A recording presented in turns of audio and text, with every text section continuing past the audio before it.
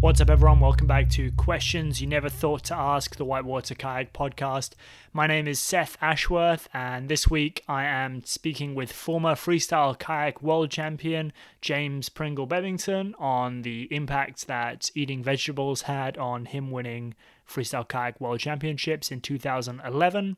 Before we get started on what I think you're going to enjoy as a pretty fun and informative podcast, I just want to say a big thank you and shout out to the people who support this podcast via my Patreon channel. Patreon is a crowdfunding platform where you're able to chip in a couple of dollars every month to kind of help keep this running, and you get early access to the podcast. So whenever I record them, I usually get them on the Patreon channel basically that same day, but they might not come out publicly online for a few weeks after that in some cases. So a good little opportunity to help keep this podcast going and also get to hear it before anyone else. So that's like a little bonus for you. But I really appreciate the support of those people, and I would not be able to do this podcast without them. So big shout out to those people. And yeah, that's all I've got for this week. Enjoy. I think you're going to like this podcast. I enjoyed filming it both times. So go check out patreon.com/Seth Ashworth to support this one and get early access. Yeah, thanks. This week I'm joined by James Pringle Bebbington, world champion freestyle kayaker and enthusiastic vegetable eater.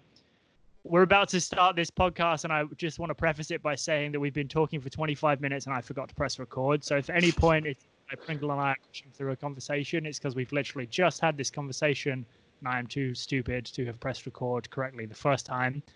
So I'm sorry, but Pringle and I are gonna recover some ground. So Pringle, welcome to the podcast. Well, thanks for having me, Seth. Welcome back to the podcast, I feel like I should say. Pringle, do you want to run us through a bit of an overview? I mentioned you're a world champion freestyle kayaker, and I mentioned you're an enthusiastic vegetable eater. Do you want to run us through a bit of an overview of your kayaking career from Ute to now?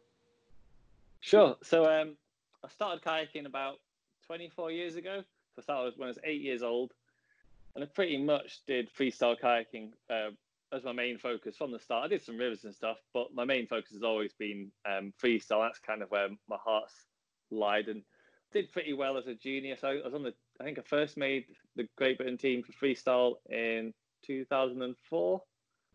And then I was basically going to World Championships and European Championships in alternate years ever since, but with a few years gap in the middle. And I've kind of forgot what I'm saying.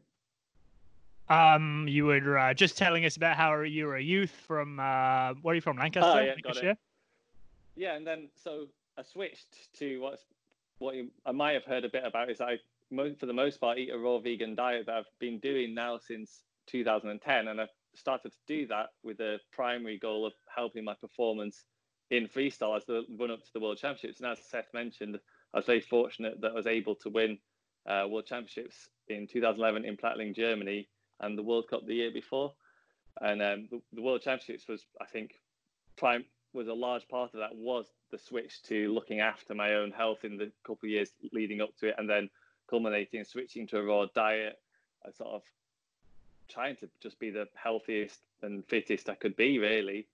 It's a very condensed overview of my paddling life, really. I think I feel so terrible that we spoke about this in more depth and I forgot to press record. I feel like such an idiot right now. But I feel like the key points I wanted to run back over were when you went from being called James Bebbington to when you went to being called James Pringle Bebbington, and the origin story of your nickname, which is the name I knew you as only for a long time. Can you run us through how that happened? Like, how old were you when you became Pringle? How did that come about? Who are you running with? Where were you paddling at that time? Sure. So back then, I was about 14 when I got named Pringle, and it happened because I had like a real little group of friends that we used to paddle all the time. It's kind of like a northern bunch of paddlers. So we had Rob Sellers, Ed Smith from Scotland, and a Norfolk kayaker called Matt Smith, and then Rosie Cripps from Scotland. And we were sort of paddling together regularly. And that summer, we'd all sort of decided that we were going to spend the entire 6 weeks of our summer holidays at the White Water Course in Nottingham and just paddle every day. We were all staying in Ed's parents' caravan. And I was also, I think, the worst ability-wise of our little groups. Of course, I took a little bit more of the jokes and banter than the others. And I can't remember exactly how I got named it. There's two stories that I'm not sure if it was both of them added together or one of them. I think if you asked Ed, he'd give you the definitive answer. But I think Ed's favourite version as to how I got called it was that they bet me to eat like a fly on top of a Pringle or something, and I did it. I think for like a pound or something, not very much. Old party Pringle. Or the other one was I just turned up with like 2 packets of Pringles and not very much money to last me the entire summer. And either way, one way or another, they decided that they were going to call me Pringle. And of course, being named after a packet of crisps wasn't perhaps the most inspiring nickname when you're a 14-year-old. But because I think I disliked it so much initially, it of course stuck like a fly to fly paper. And of course, over the years, I grew to love it. And that's kind of what everyone in paddling's known me as ever since, to the point, I think, that when I'd be away paddling for months and months at a time, when I'd be around my parents, the only people who really called me James at the time, it would take me a little bit of time to respond because I got so used to people calling me Pring or Pringle. And of course, now I've had it on the bottom of my boat since 2010. So yeah, it's definitely become, I've definitely warmed to it. Yeah, I would say probably for the first at least year that I knew you, maybe 2 years, I didn't know your first name was James. So it's interesting how those nicknames can stick sometimes, and it's good that you've embraced your one. And we talked a little bit about the Rat Pack crew you had as a kid there, and there was a time in your like early 20s, late teens, where it was a bit more like Party Pringle, and you had a different Rat Pack crew of friends who were pretty down to spend some time at the bar. You spent a lot of time in Uganda, which has a strong off-water party scene as well as a strong on-the-water kayaking scene. And I know you got sick a lot while you were there. Can you expound a bit on your time in Uganda, that time as like kind of Party Pringle, and then how you got away from that?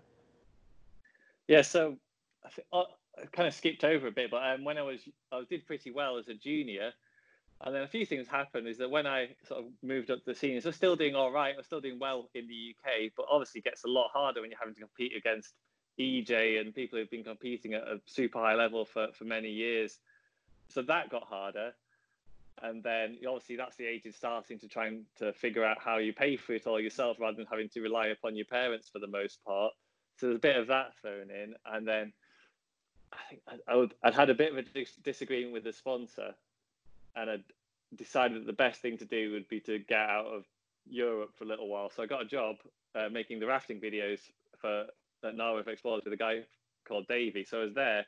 I'd paddle for fun some of the time, and the other times we were making the rafting videos, which meant that every night you'd be in the bar selling the DVD.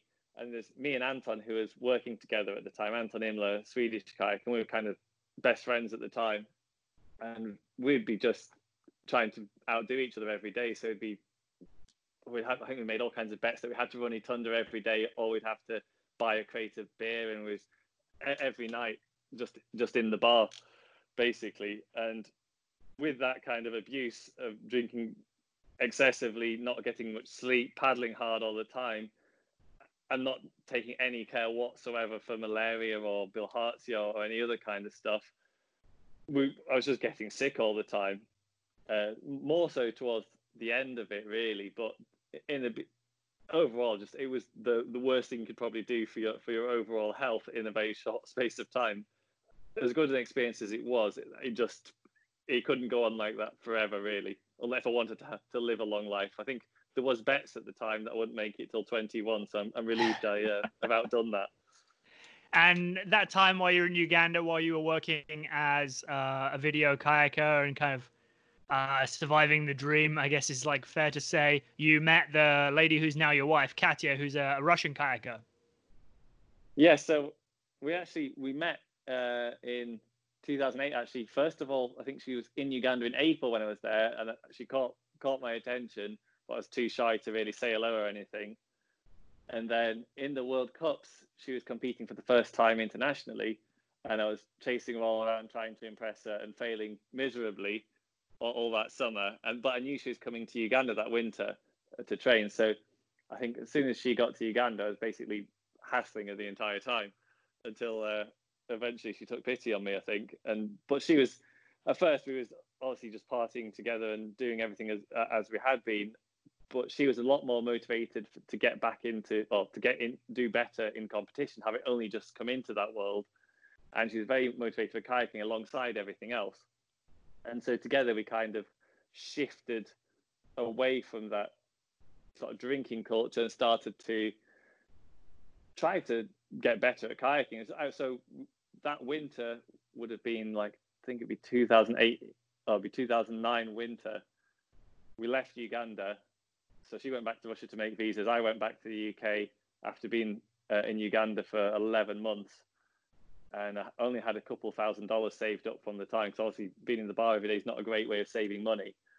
So in my mum's old car, we went and competed at all the events around Europe that year. And we'd stopped drinking, but we were just eating normal food at that point. And both of us did pretty well that year in the Euro Cups. And then, can't remember the exact chronology of it, but I ended up winning the World Cups in 2010. And I think, a podium, but at most of the events that season. And then we went back to Uganda that winter to train to obviously get out of the cold, because no one wants that. And that's where Katya first sort of tried a raw diet, which means only eating raw fruits and vegetables, a few seeds, nuts, that kind of thing.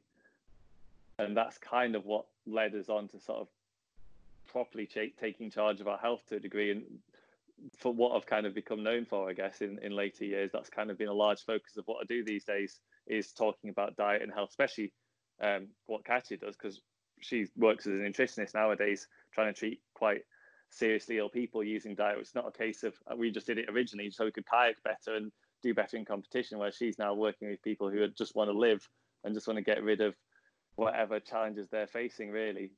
So it did impact our life in a huge way. And what we kind of spoke about in the botched first version of this podcast I forgot to record, was that your like movement towards eating only fruits and vegetables and not cooking them and not eating any cooked food, was like, in your opinion, it was like it was like the one thing that the other people who were also on the podium in that 2011 Worlds weren't doing, because it was like you versus Peter Chonka. You both had a lot of time at that Plattling wave. You both had very high scoring rides. You were both training like all the time for that, like a lot of that period that built up to it. But the thing that you were doing that he wasn't was this kind of raw food diet, lifestyle. I don't know what word you prefer to use for it. I like lifestyle. Do you think that's a fair comment? Like, and what were the advantages that you found from eating this way? Yeah, so Peter was a huge inspiration into a lot of our approaches to kayaking at the time, because he was one of the not that many kayakers then was approaching it in a sort of sports sciencey way, trying to look at all the things that they could do to perform better, doing some kind of strength training, that kind of thing. So I was hugely inspired by his approach, and he was winning most stuff in the previous years. So he was kind of like the Dane Jackson of the time, I suppose, before then. And so he sort of really inspired me, that approach. That winter's when Katya first tried the raw vegan diet, then I tried it. And we was approaching it as a means to, one, avoid sickness, and two, get stable energy levels and perform better. And we just wanted it to try anything we could that would help us give a better chance of doing well in kayaking, really. And benefits wise, I think the main things it did for me was it stabilized my energy level. So before, some sessions I'd go out and I'd have tons of energy and I'd be paddling really well, but then the next session I'd have like nothing in the tank. I just couldn't do, and this is even on like what by a normal diet would be considered probably quite healthy. I just wasn't getting the energy, like stable energy levels that I could count on every time. And when we switched to a raw diet, for me, the biggest thing was that my energy levels stabilized, not immediately, but within a couple of weeks and after getting used to kind of eating that kind of food. And especially as it got further and further in, I felt better and better, that I could pretty much rely on that whatever I needed to do and have some energy for it. And then it's just a case of the recovery speed, like not getting like lots of people getting all kinds of muscle tears and stuff in paddling just from paddling so hard every day. It's not high impact, but the water's very tough on your body there, especially when you're doing like big long sessions on the water all the time. So a lot of people is getting all kinds of muscle tears and that kind of like minor injury, but that slows you down a bit. And we just weren't feeling that, and we was needing a little bit less sleep than I think we did beforehand. So it was just recovering better, wasn't getting any infections, wasn't getting sick. And I don't attribute everything to diet at the time. There's like a whole load of factors. We were basically trying everything we could to do well and training super hard and making sure we was there all the time and trying to figure out all kinds of new moves and stuff and ways to maximize the scoring. But in my mind, the diet did play a huge part of it, and also the motivational aspect played into it. That there weren't many vegan athletes at the time, and there certainly wasn't. I didn't know of any real raw vegan athletes, and we were getting an awful lot of sort of ridicule and jokes from people making comments about what we're eating, and that obviously it's not what people considered then to be the ideal athlete diet. They thought it would, what on earth are you doing? So there's quite a bit of motivation to kind of show that what we were doing worked, and what better way was there than to try and put it into practice at Worlds. And and that was kind of, it went so well, and we just kept going with it. Yeah, I think winning is the best revenge for those people who are like, what are you doing? You're stupid. I mean, people weren't nasty, really. It was just, I can well understand it's very outside, especially for then. It would be very outside of what people would think to do.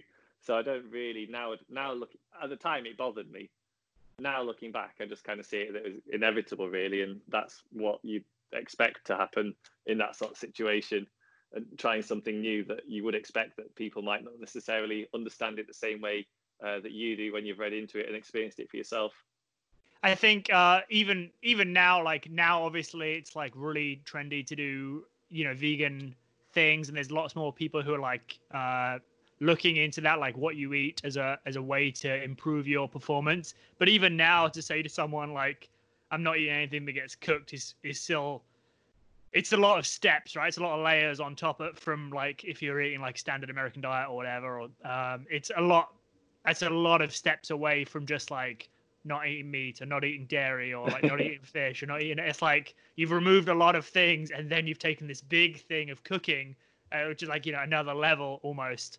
So I think even now it's like there's a lot more stuff going on in the plant-based world, but it's, I don't know. Do you notice like right now there's a lot of people who are interested in like the raw food thing versus just the regular like plant-based whole foods life? Well, plant-based and vegan has definitely took off in a massive way in recent years, even amongst kayakers. A lot more kayakers now, like, I think yourself included, have got interested in eating a plant-based diet, and Jed, and there's a whole bunch of paddlers that have, and Rush, who've, I think for the most part, dabbled or do eat that way for a large part. So the vegan diet has definitely changed in a huge way in those years. As for a raw food diet, I can't be 100% sure. Maybe it's just the fact that I see more people from that world these days, but I do think there's more awareness of it, definitely, especially in like the plant-based world. And in certain kind of athletic fields, especially endurance sports, there's already quite not a large number, but a reasonable sized amount of athletes are considering or in some way moving towards eating some form of a raw diet. But yes, it is still absolutely a niche, and I think even today, for a lot of people, they'll have never heard of it for sure. Especially if you're coming from a standard American diet, it is a huge jump. Yeah. And at the start of your, again, I'm going to pick on some more points that we talked about in the failed podcast version of this podcast. At the start of your kind of shift into this, it was logistically quite simple because you and Katya lived in the van. You didn't have a kitchen, you didn't have a blender, you didn't have tools, you didn't have very much. So like logistically, it's very simple to eat a raw foods lifestyle because it's like easy to just buy vegetables and eat them. Exactly, yeah. Like, so we had like an ideal, inadvertently, it wasn't planned that way, but we just had the ideal situation for someone who's switching onto it. First of all, because we first tried it in Uganda when we was living in a tent, and there was no kitchen. We didn't have enough money to be going to restaurants all the time. And there's like an absolute abundance of delicious tropical fruits and avocados and tomatoes, all kinds of stuff. And then when we went back into Europe to compete, again, we was living out the back of the van. So we didn't have a kitchen. We weren't staying in hotels. We weren't near any restaurants, cafes, that kind of thing. So it was very easy it wasn't really a struggle to stick to because there wasn't really another option, because we left our like stove behind that time. So there wasn't any temptation there. You left your stove behind? Yeah, we didn't bring a stove. So you were like no plan B. You were no plan B on raw foods. No. Well, like we'd already been doing it, I think, for 2 or 3 months in Uganda, maybe. And then, so we already kind of felt pretty, by that point, we'd gone through like the initial struggle of figuring out what to eat and I'd already put on the weight that I'd lost in the first couple of months. So, and I was feeling good. So it wasn't too, I didn't feel like it logically made sense to be like, no other animals in nature eat cooked food, and that kind of made logical sense, and I felt it working. So there wasn't really a gamble there. It was more like, so let's talk about something.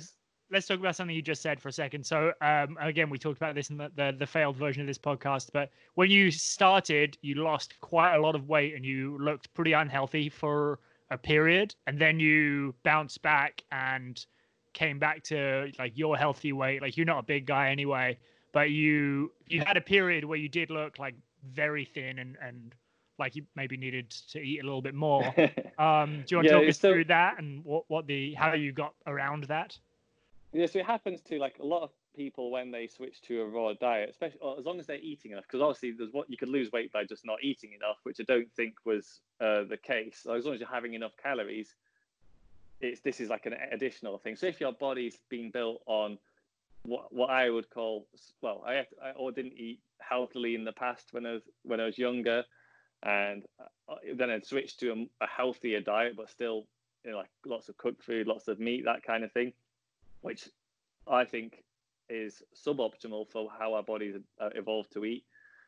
And then when we switched onto this raw diet, which was just full of fresh vegetables and fruits and stuff, which is, I think, as close as I can think of to our optimal diet based on my understanding, I think your body's trying to get rid of your body stores all kinds of toxins, and I've been taking all kinds of alcohol and whatnot over the years. So there must have been all kinds of toxins and things from all the malaria medication and stuff I've been taking, and all the kinds of junk stored in all your fat and muscle tissue. So I think what happens is that you lose, when you first switch to an optimal kind of diet, your body finally gets a bit of a break, and it's like, well, let's get rid of all the crap and we can rebuild this as long as you're physically active every day, which we were because we were just paddling. So I still felt fine, but I did get very, very skinny. So I looked a bit gaunt in my face, and I was getting quite a bit of comments because obviously what I was doing was pretty unusual.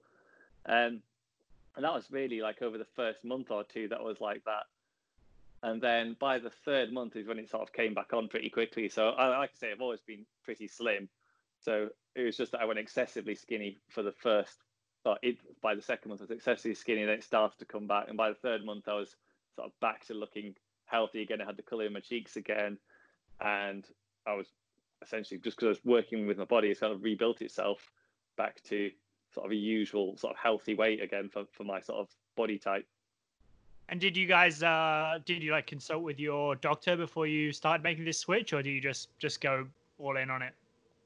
No, we just went all in. I mean, like, we switched in Uganda, so we didn't have like any access to doctors. We didn't even really have internet. We didn't even realize it was that radical a thing, really. We didn't think about it a huge amount, other than it made sense to us when we thought about it, and what we'd read from people's experience who had done it made sense. And then I think I mentioned in the failed bit, but I read an article by Kelly Slater saying that he tried this, and he's obviously an 11 times world champion surfer. He tried a raw diet at some point and felt a lot of benefits, just struggled to maintain it with his lifestyle.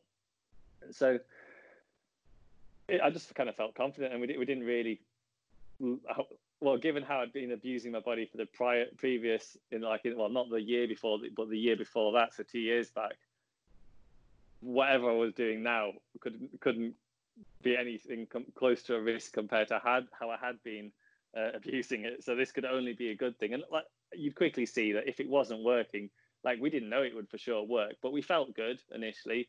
And if we would have started to feel rubbish, we'd have just changed it. I mean, we was not that hung up on it. Wasn't even anything about being vegan for it. It's more just about performance. So if we started to feel rubbish, or we hadn't been performing well, like if we started to suck at kayaking or suck in competition, we'd have just tried something else.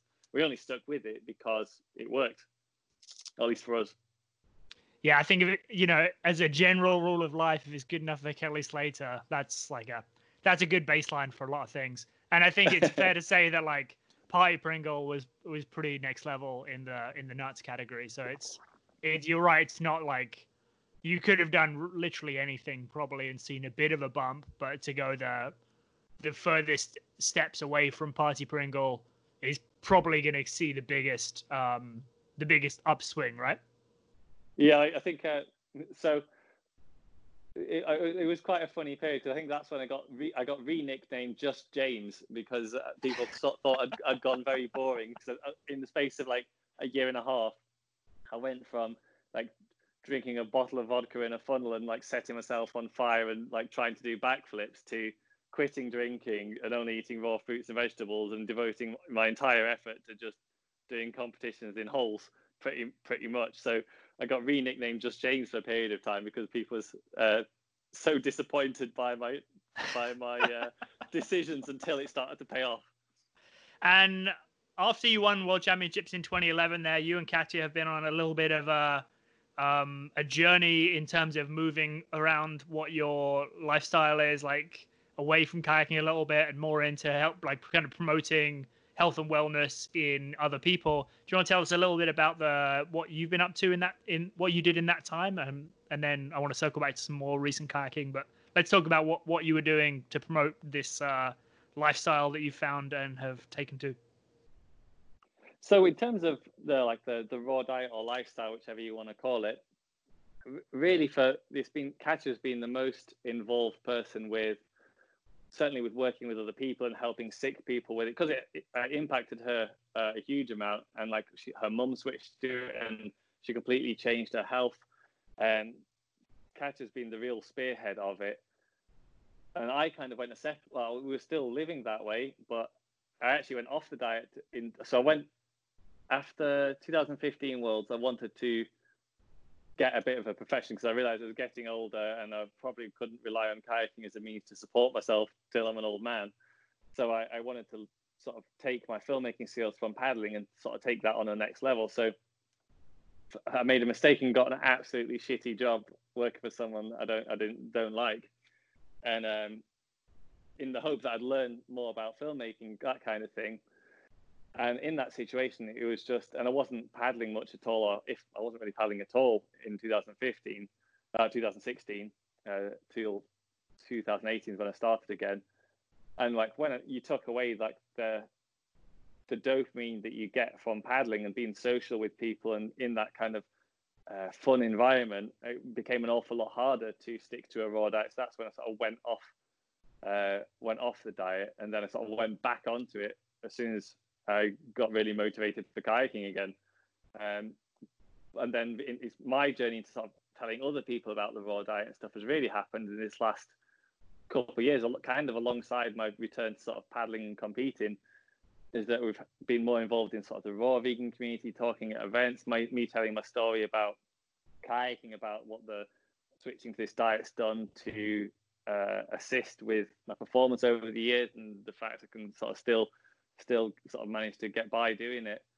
And then alongside that, helping Katya a bit, and then as I've kind of got into a better place with my filmmaking, obviously now I do a lot of TV ads, that kind of thing, and then the occasional expedition when I'm very fortunate. So I've sort of kind of matured, I guess, degree, and sort of found our place a little bit more, not just in paddling, but sort of in the wider world and how to support yourself and that kind of way. And sort of given how much health has helped us as to what our lifestyle's given, sharing that alongside the message of sports and a healthy, active lifestyle and incorporating a good diet, whether that be a vegan diet or a raw vegan diet. Obviously, I understand, like, it's impossible that not everyone in the world is going to be able or want to switch to a raw vegan diet. But if everyone includes a greater amount of fresh fruit and vegetables, cooked or not, that will be a great benefit to people's health. So kind of been, both of us are kind of trying to share a bit of that to as much of the world as we can through whatever means open up to us. Yeah, I think it's to imagine a future where everybody is on the whole foods plant-based or like raw whole foods plant-based lifestyle. It seems unreasonable, but if more and more people were interested in it, say a few days a week, I think that would have a big impact. Like there's a ton of websites and podcasts out there if people are interested in that space for the impact that would have environmentally, the impact that would have on people's health, the impact that would have economically on our healthcare system by reducing the people who are like crippled by long-term diseases and like diabetes and heart disease, high cholesterol, stroke, all that stuff that can be that can be reduced just by changing what you eat a little bit. You know, on the front end, it would save the economy a lot of money on the back end. With not having to deal with all the like kind of negative health implications of that. And I think if more people were more interested in that some of the time, not even all the time, there would be such a big impact that we will all see a noticeable shift. But I think it's really great that we can point to examples like you and Katia, where you can say, this was the tipping point thing that got me over the edge to being world champion, because that was really the only difference between what you were doing and what Peter was doing in that 2011 time period. Like if that's the tipping point and you saw that small bit of advantage, imagine what an advantage that could be to someone who's just like semi-interested in bettering their performance, right? Yeah, sure. Like it's, for me, like you do kind of need the extreme examples in the world to show what's possible to a degree in a certain way of things, because I do very much understand that not everyone's going to do what I do eating wise and that kind of thing.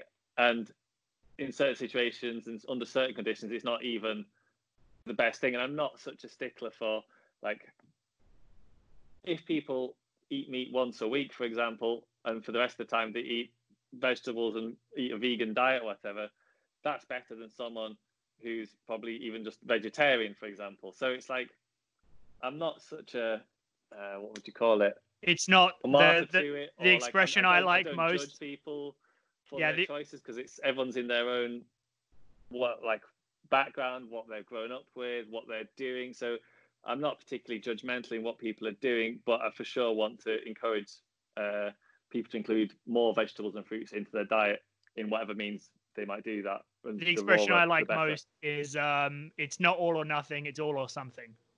Yeah. And so anyway, we just touched on expedition kayaking, and then I wanted to talk to you about the recent expedition you did with Steve. What's his name? Steve Bagshaw. Yeah, like the great adventure guy, like the British BBC, like not Bear Grylls type fellow, but like the more legit, like outdoorsy version, like the better version of Bear Grylls on TV. What did you do? Talk us through that, and then where were you? What was the project? And then if you could talk about how you maintained your eating fruits and vegetables on a big expedition. Yeah, so I was so I met Steve Bagshaw, who's a well-renowned, a very well-respected TV presenter in the UK. He does wildlife TV shows and sometimes wildlife/adventure expedition kind of projects. So he's done a few big projects over the years and a couple of kayaking ones. And I met him shortly after I won Worlds to be a guest showing off freestyle kayaking on his kids' TV show that was at the time called Live and Deadly. And we kind of bumped into each other every now and then when he'd be sort of coming to Nottingham to train with David Bain for his Papua New Guinea expedition. And he knew I'd been doing more and more video work and was doing it at a reasonably decent level. So then I got invited in on the project to run the Chamkachu River, which is the first descent in Bhutan, so in the Himalayas, to come on board as a kayaker / to get some sort of additional footage to go alongside the main camera. So I got invited on this trip, which for a paddler who's primarily a freestyle paddler and for the most part paddling artificial courses is a great privilege, really, to get that opportunity. Yeah, no doubt. And so we went, yeah, like, I mean, I was very, very lucky, really, to get invited on the project. And so we went to this amazing river in like the most pristine, stunning country I've ever been to. It's got 75% tree cover. It's the like only carbon positive country in the world, as far as I'm aware, and it's absolutely stunning. And we got to paddle down this river for a week. And so you mentioned about a raw diet, which of course is a challenge in that situation, because raw foods, by the fact that they're not dehydrated, are heavy for a start. And there was quite a bit of vegetables there, but there wasn't a huge selection of fruit. It's very high up in the mountains. And I brought a lot of, well, the production brought me a lot of knack bars, which is, I don't know if you get them in North America, but it's like a raw date and kind of nut bar thing. So they brought me, I think, hundreds of the things. And my idea was that when I'd get there, I'd be able to see whatever was available and get enough of it to bring with us. And originally we were going to be raft supported with the main camera, and they'd also bring some food along with it. But a few things happened. One was that when we got there just wasn't a great amount of fruit available, and like bananas, which is kind of a staple when you don't have access to a great range of stuff and you don't have a garden and that kind of thing to get what I'd ordinarily be looking for. And it wasn't avocados, stuff. Lots of the things that are quite calorie dense that you'd normally want to include just weren't available, and the bananas just weren't ripe at all. So you just couldn't eat enough of them. So I did manage to maintain a raw diet for like the first 2/3 of the expedition. And then the river was not suitable for the raft to come with us, which meant that it was just the kayakers got left to their own and sort of joined in the evening by the team sort of to charge stuff and offload footage, that kind of thing. And then the last bit, I just ended up on like the last like third of the trip. I ended up on whatever kind of like expedition, freeze dried, whatever was left, a lot combined with like some dried fruit, nuts, and whatever I could get hold of, really, that was suitable for me as best as I could. So I've got a few ideas for the future of if I get involved in any other expedition things of how to sort of be a bit better prepared, bringing some more dehydrated stuff, which ordinarily I wouldn't really eat. But having gone through that, because that was my first expedition experience, really, so I didn't fully understand everything involved, especially combining that with my diet. So I've got a few things that I'm going to try out if I get involved in another project, and I'll let you know how that goes. What were some differences you noticed for that last third of the trip when you had to kind of just eat the dehydrated whatever, like, you don't have as much control of what you're eating? Did you notice any negative impacts, or was it just like, yeah, whatever? No, like I didn't know. Like to large degree, you also noticing like in normal athletes that like when you're like super physically active, you can to some degree get away with eating whatever for a small window, or for like, especially if you've been eating well for a period beforehand. But because your body's working so hard, it'll just use whatever you put in. Because like, I was getting up at like 7 a.m, it was cold, we was like lugging kayaks around, camera gear around. So, and then obviously the mental, you're running a first descent, and in a lot of cases I'd be going first or on my own down sections to try and get ahead to get a shot. So mentally it's very taxing. So you're burning tons of energy, and in that environment, especially for like three or 4 days or whatever it was, when I was having, and I still was having some raw stuff in there included with it, whatever I could find that was left, is kind of, I was just going a bit half and half to make it last and just to get enough food in, just because I was working so hard. But I can't say I noticed any adverse effects for such a short window. And then afterwards, it was pretty, like, you didn't have a negative, like coming back onto it. You didn't have any like negative. No, like I think because I've been doing impacts for the most part. Yeah, for the most part, because I've been doing it so long, like if I'm doing nothing, if I'm not being physically active, and I just suddenly eat some like cooked food or something, I definitely feel it the next day, because that's kind of like once. Of course, like it's not like we've been fully raw the entire time. Of course, like we'd go to some, especially because for the early years of it, especially, we was motivated purely for performance. So when we'd be in like a social setting, like a family party or a Christmas or something, of course we'd try some of like the cooked things, and you'd notice that you'd feel it the next day, especially if it's something particularly like heavy or processed. But that wasn't for the most part, we'd be fully raw.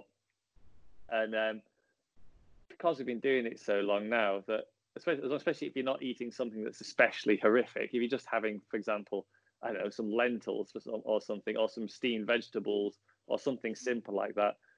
Personally, like especially in that situation, it's not going to, as long as it's not a regular thing that I'm doing all the time, I'm not going to notice. And unless it's something very heavy or toxic, like I say, then you really do feel it. Interesting stuff. That was kind of a real curiosity I had when I was making notes this morning. I was like, oh, I wonder how you managed the expedition piece and what it was like afterwards. So the last thing I want to talk about then, Pringle, and then is the book that you've recently released. I think you co-wrote it with Katya, or you did most of the writing of it, which is called Juicing for Health and Performance, which is a book about the benefits of drinking vegetable juices. Do you want to give us a lowdown? I'm going to butcher it if I do a lowdown. Yeah, sure. So like juicing's something we've kind of incorporated more and more this last 5 years as a means of getting extra greens and vegetables in alongside salads and stuff. Because obviously if you eat stuff completely unprocessed, like just as a salad form, you won't consume as much of those nutrients as if you were to juice it. So juicing's kind of become more and more of a thing, especially as we've been more in the UK. We've had a lot more apples and vegetables and that kind of thing, and leaves from the garden available. And so I wrote the book in lockdown. So I was stuck at home without much to do, and I'm staying with my parents. So they're getting on a bit nowadays, and I was conscious that what could I do in this time? One, to keep me busy, and two, to keep them healthy. So I was thinking, I was making juice every day anyway, and it's time to give them it.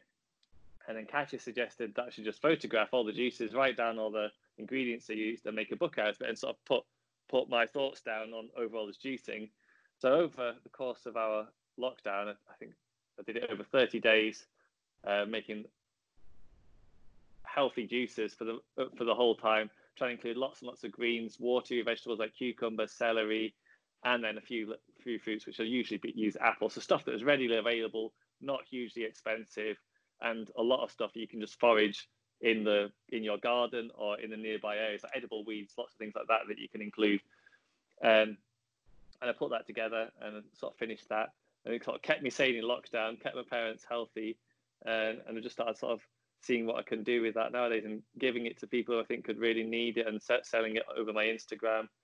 Yeah, no, I'm still sort of working out what to do with it next. I'm quite proud of it, really. It's my first ever effort, really, at trying to write and put down some of my thoughts and knowledge and collate it together from what I've learned from juicing and from the wider context of diet as well. Yeah, I read it. I bought it this morning, and I read it in the run up to filming this, and I thought it was really well produced, and the photos are obviously beautiful, and the recipes look fairly simple to follow. But I was really interested in some of the in between parts that you'd written down about as a way to getting more nutrients in, because you obviously wouldn't be able to. You could get more nutrients with the fiber taken out. But one of the things I was interested in is that fiber is obviously really important for your microbiome and really important for your health, your greater health. And I wanted to kind of talk a little bit about how you're using juicing as an addition to eating a lot of fruits and vegetables and not as a replacement. Because I think it's a lot of people look at it, they hear the word juice fast and they're like, oh, you're only drinking juice, that's really bad for you, like blah, blah, blah. And I wanted to just see if we could talk a little bit about the benefits of fiber, because you do need hella fiber in your diet. It's really important. What do you think about that? Yeah, fiber obviously is hugely important. Use it to basically help with your excretory functions and get rid of a lot of dead cells and toxins in your body. If you're not getting fiber as part of your diet, you're going to struggle to do those functions as efficiently or as well as when you have it included. So for the most part, when I'm talking about juicing in the book and in general, I'm meaning it as an addition to having a fiber-rich whole food diet of including lots of fresh salads, fresh fruits in their whole form, not in a smoothie form all the time.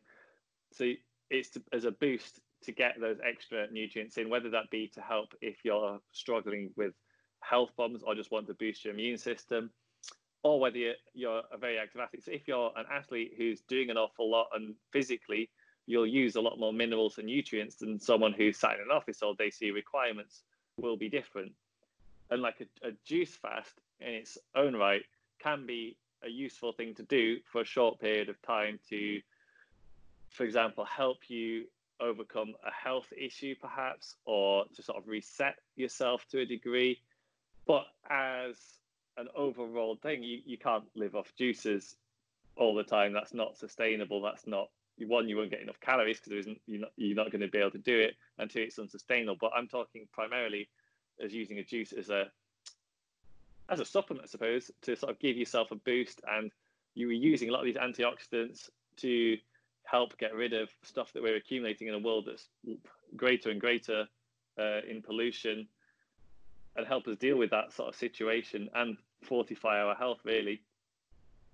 Yeah, I think it was a really interesting piece because I've been on the kind of whole foods plant-based lifestyle for I guess about 18 months now, but I cook all my food and I eat a variety of fruits and vegetables and stuff, and I mainly switched like kind of a similar situation to you and Katia, where I was like, okay, I'm getting older, I'm looking for every edge I can get to keep up with the kids because you know, they're coming at you all the time, and they're younger and faster, and they're running bigger waterfalls and throw more tricks, and you got to keep up. So I've been looking for those competitive edges as much wherever I can find them, really. And I really enjoy, you know, Whole Foods plant-based is like it was like an experiment I tried that I've stuck with, and I've seen a big difference in myself in terms of like how I feel, energy levels and stuff. But the additional idea that you kind of laid out in your book that I thought was really interesting was just getting all these additional, like another boost of like minerals and vitamins and antioxidants that I might be missing out on as a supplementary aid, if you like. And I thought that was really interesting, and another way to look at juices, because I'd previously looked at juices just like no fiber, no point, I don't want to do that. Having read your book, now I'm more interested in saying like, oh, maybe I'll just experiment with this a little bit and see what the outcome of it is. Yeah, the other thing to add probably is where a lot of people go wrong with juices is they make them very, very sweet. So they'll put an awful lot of sweet fruit in there. And when you haven't got the fiber there, it'll kind of work on you much the same way as like a Coca-Cola would, or like a super sweet drink, that you'll get a huge spike in your blood sugar, which will, one, trigger your appetite the next day because your insulin has to rise to deal with it. So I keep my juices just sweet enough to make it tasty. So like all the juices are tasty, but they're not like insanely sweet or anything. For the most part, I'm using it just to get in the extra nutrients and stuff that will help keep you healthy. And also partly as a means to make it palatable for my parents as well. So juicing something that, as long as you're not making them in a way that using ingredients that makes them taste horrible or not balancing the taste right with them, it's something that everyone can incorporate whatever the rest of their diet is. So obviously there's an optimum of what you could be. You could be on a whole food plant-based diet, juicing, eating tons of salads, all these things, and that would be great. But for a lot of people, they'll just be having their usual junk food. But if they can include some amount of those nutrients in that they're probably not getting from the rest of their diet, that could make a huge difference for them, probably more of a difference than for someone who's already on a pretty healthy diet. But for me, it's just trying to find ways to help my parents, find something that I enjoy doing. And also we have an abundance of apples here every winter, and greens, and it's ways to use all those produce well as well. Yeah, for sure. I really enjoyed it, and I thoroughly recommend people go check it out. Where can people check it out if they're interested in reading it on the internet? Probably the easiest way is to go to my Instagram, and just the links in the bio. My Instagram is just my name, James Bebbington. So it's James followed by Bebbington, and the links in the bio. Or you can also get to it through mine and Katya's website, which we've just started, which is masteringhumanbehavior.com. That also has a link to it. Right on. I think I've kind of chatted about everything I wanted to chat about, Pringle. I'm really hyped that you had time to rehash a lot of the great conversation we had in the failed version of this podcast, and I thank you deeply for your patience. But I also think people are going to.